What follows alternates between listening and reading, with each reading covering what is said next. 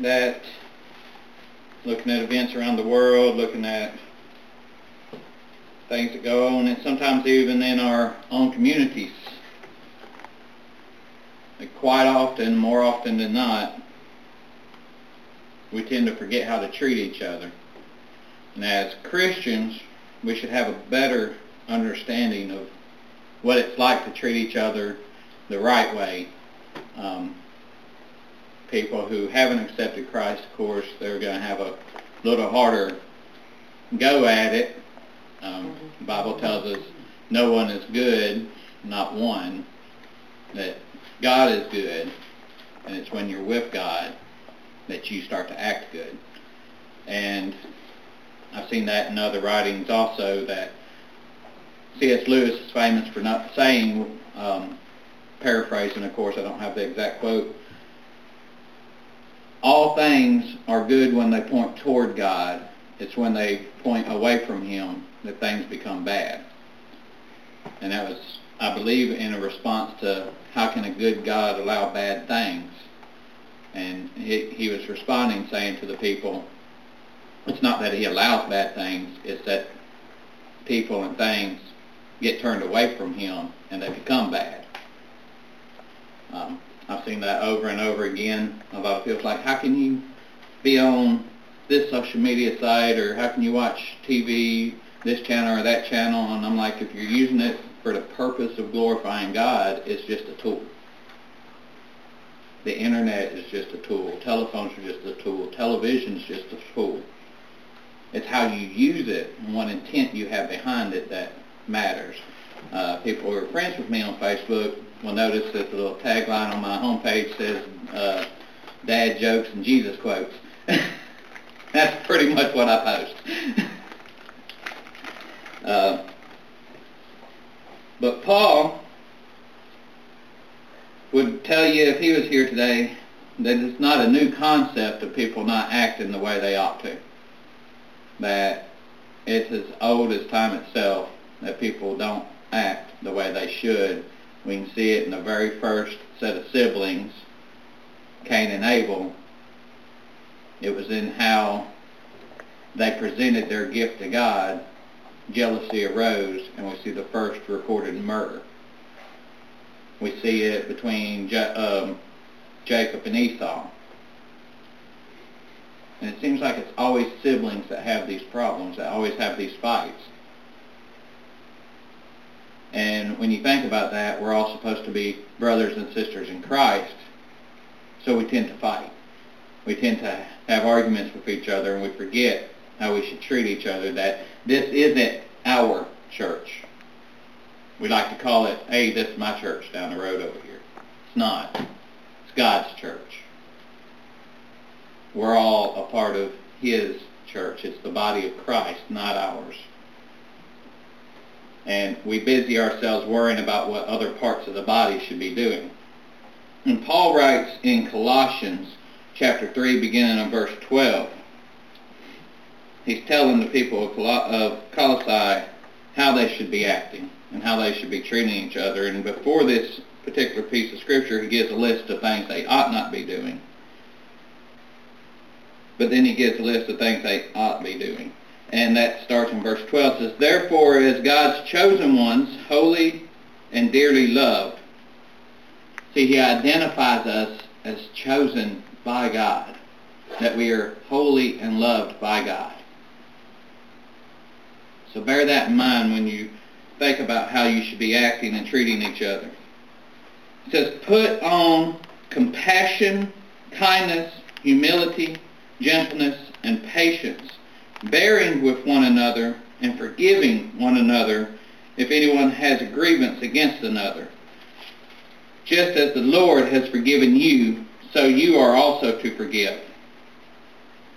Above all, put on love, which is the perfect bond of unity, and let the peace of Christ, to which you were also called in one body, rule your hearts, and be thankful.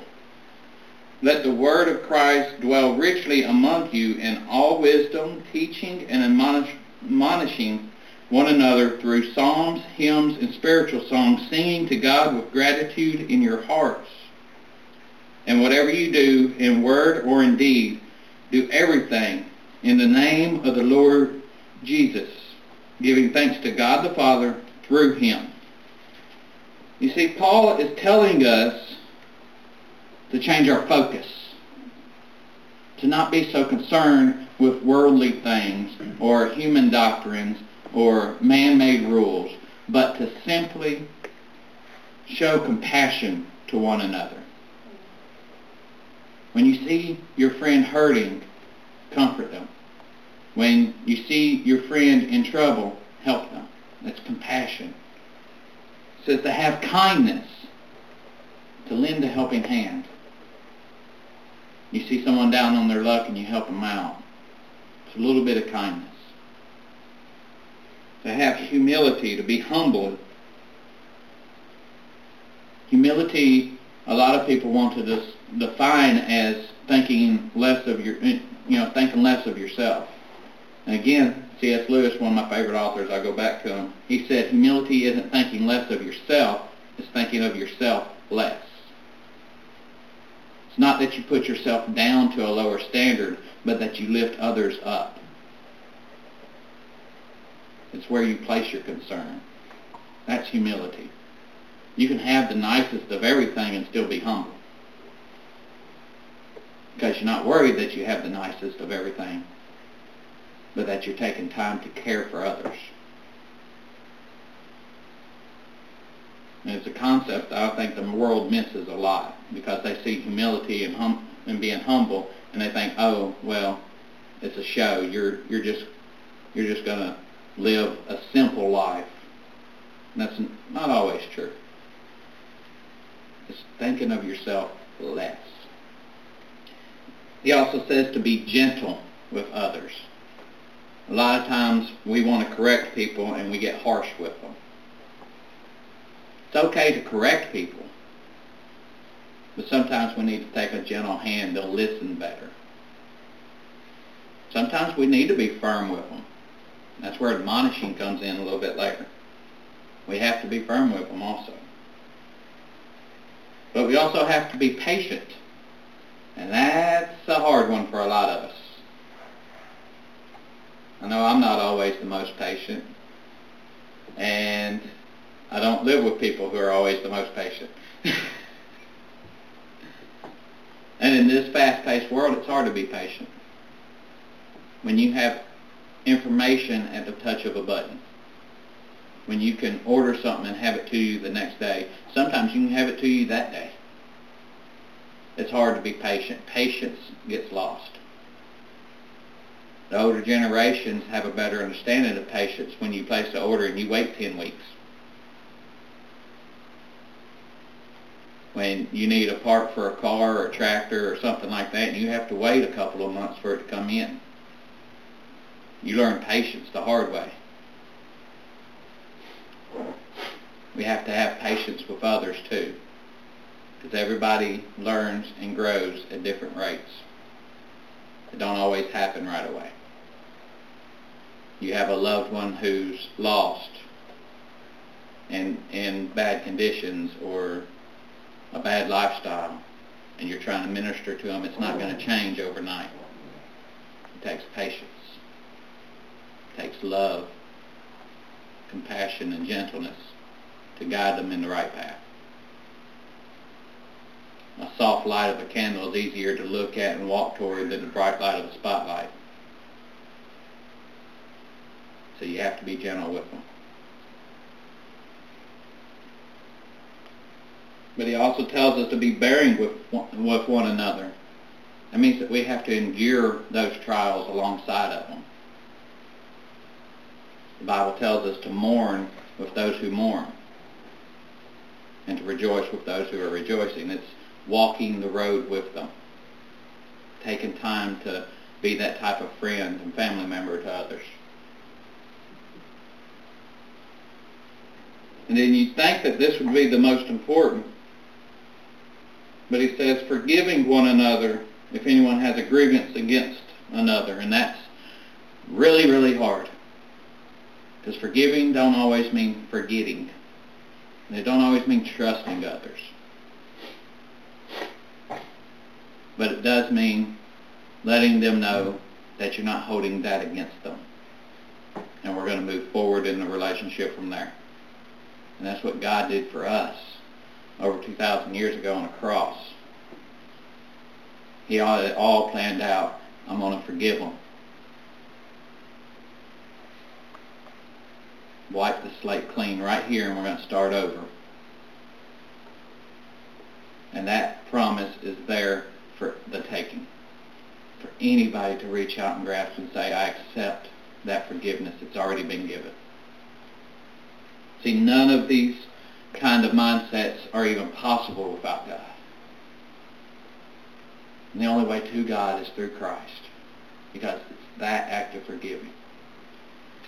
But that act of forgiving came because of love. And that's why Paul says in verse 14, above all, and he puts so much emphasis on this, above all, put on love. Above all, love each other. That means through the hard times. It means through the good times. It means no matter the circumstance. We have too many people in this world, they'll love you while things are going good. They'll be your friend. They'll be your family member while things are going good. But when the road gets rough, they're off the boat. They're done. They're through with the trip. Because they want the easy road. And God doesn't say, just take the easy road. He says to walk through all things, bear all things with each other. That takes love. And that takes real love. The type of love that was shown on the cross. He died for us.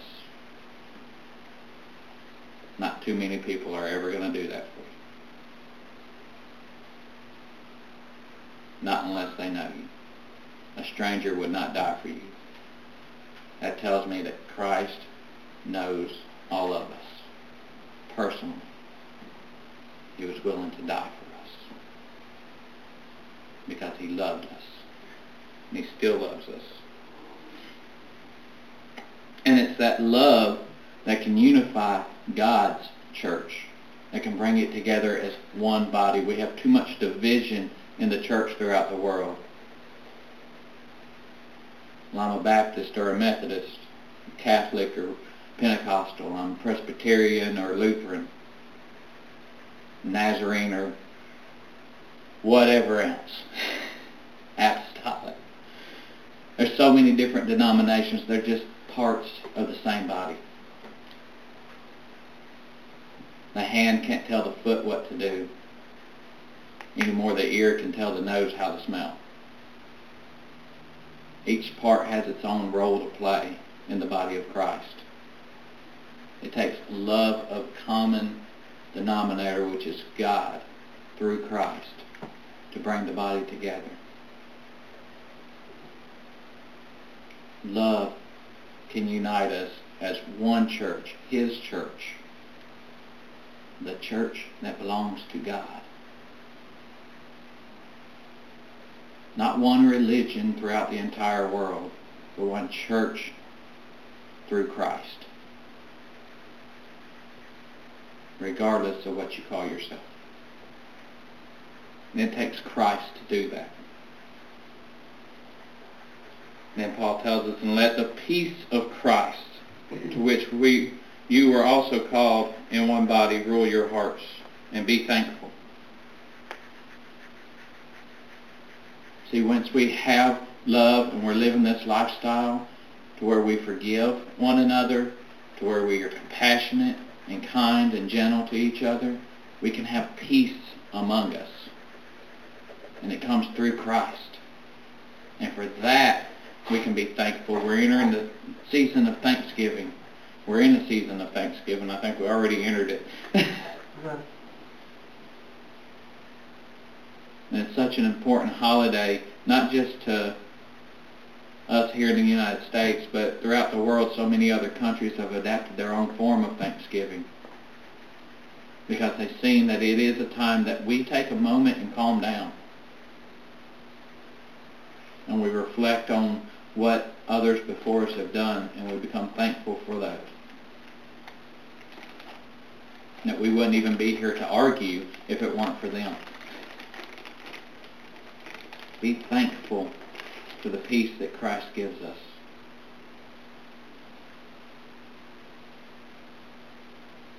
When that happens, we get that peace. And when we show love to one another, we get that peace, and we learn to listen to His Word, which He has given us so freely and so much through all different blessings. For over 400 years, we've had it in the English language, which was almost considered a sin before that. And since then, it's been translated into nearly every language in the world so that it can be shared without end. And it's still being translated. And you wouldn't think there'd be that many languages, but there are. There are so many languages. And language is ever changing, so it's constantly retranslated. But we get to share the Word, with the world. And it says, let the Word of Christ dwell richly among you. In all wisdom, teaching. We get to teach each other when we come together in the love of Christ. We get to learn from each other. We get to grow together. We get to become a more blessed and united family. But we also have to admonish one another. And I wrote down the meaning of that word just so I wouldn't get it wrong. It means to warn and reprimand firmly. So many people want the good side of being family and want the good side of love, the warm and fuzzy feelings. They forget that sometimes love means discipline. Love means warning. If you see someone walking toward a cliff, you warn them because you don't want them to get hurt. If they keep walking, you reprimand them because you want them to understand the danger. That's not hate. That's not bigotry. That's not cruelty. That's love. You see people walking in sin. You see your loved ones walking in sin. You're warning them. It's not cruelty. It's not hatred. It's love. And it's out of love that we warn them. And when they continue, you reprimand them. You get firmer with them. A little more serious about it.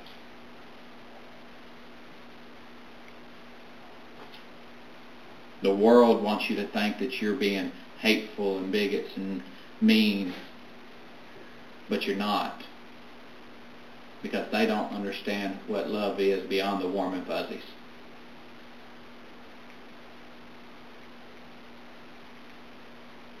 They just don't get it because they don't know what true love is.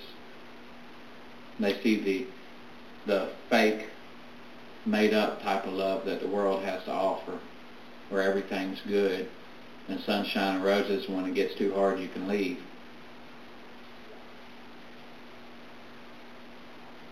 That's not the way real love works. Real love works by working through the problems, by holding the hand of someone you know is going downhill and just sharing time with them. Staying by their side when it looks like there's no hope.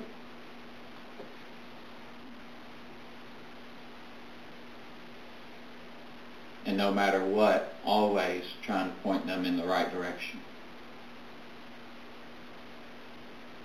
to the best possible path, the one that leads to Christ. Even when it seems like they don't want to hear it. But you do that through not just your words, but your actions also.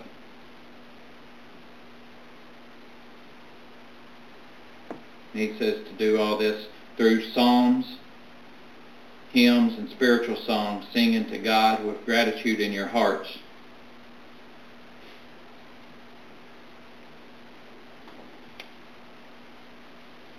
He's saying sing together, praise together, pray together. And when you don't know what to say, what to sing, or what to praise or pray, pray the Word. Go through the Psalms. It's a great book. And there are some really great songs that were written in there for the sole purpose of praising God. This last verse is the verse that I really want to leave you with, because we are in a season of Thanksgiving. So as we go through this season and through the next season and the next season, whatever you do in word or in deed, do everything in the name of the Lord Jesus, giving thanks to God the Father through Him.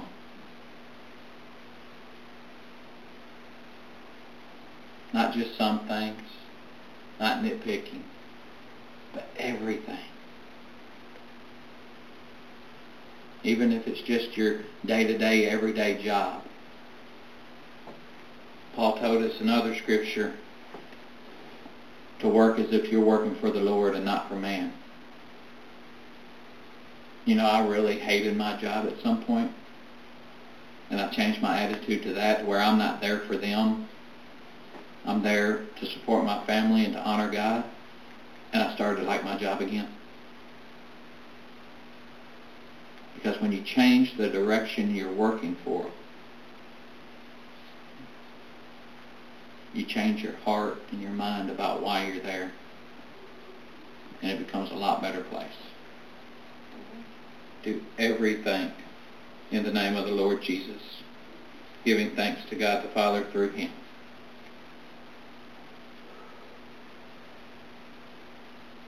Dear Lord, Heavenly Father, we come humbly to You, and we ask that You guide us and You direct us and You put Your word in our hearts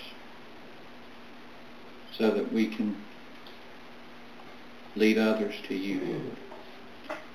And that if we're not a part of Your family, Lord, we ask that You give us the nudge we need to come to the altar and offer ourselves to You, and to offer our lives to You, Lord, so that we can be a part of that family and know what love is. And if anyone is in need of any prayer, in need of any comfort, the altar is open. And I ask that if they're willing and if they're able, they can come down to the altar. And if it's to give their heart to You, Lord, give them that nudge. And if it's just to ask for special prayer or ask for comfort or healing, give them that nudge also, Lord. The altar is open for so many purposes. And it's about laying our lives down for You. And it's about sharing our struggles with You. And it's there for each of us to gather around those loved ones so that we can pray with them and comfort them and show Your love and Your grace. And I ask that You put Your grace and Your love on our hearts and minds to share with others. And guide us through this world so that others can see You through us and be drawn to You, to Your light, and learn to walk in Your path. In the name of Jesus Christ. Amen.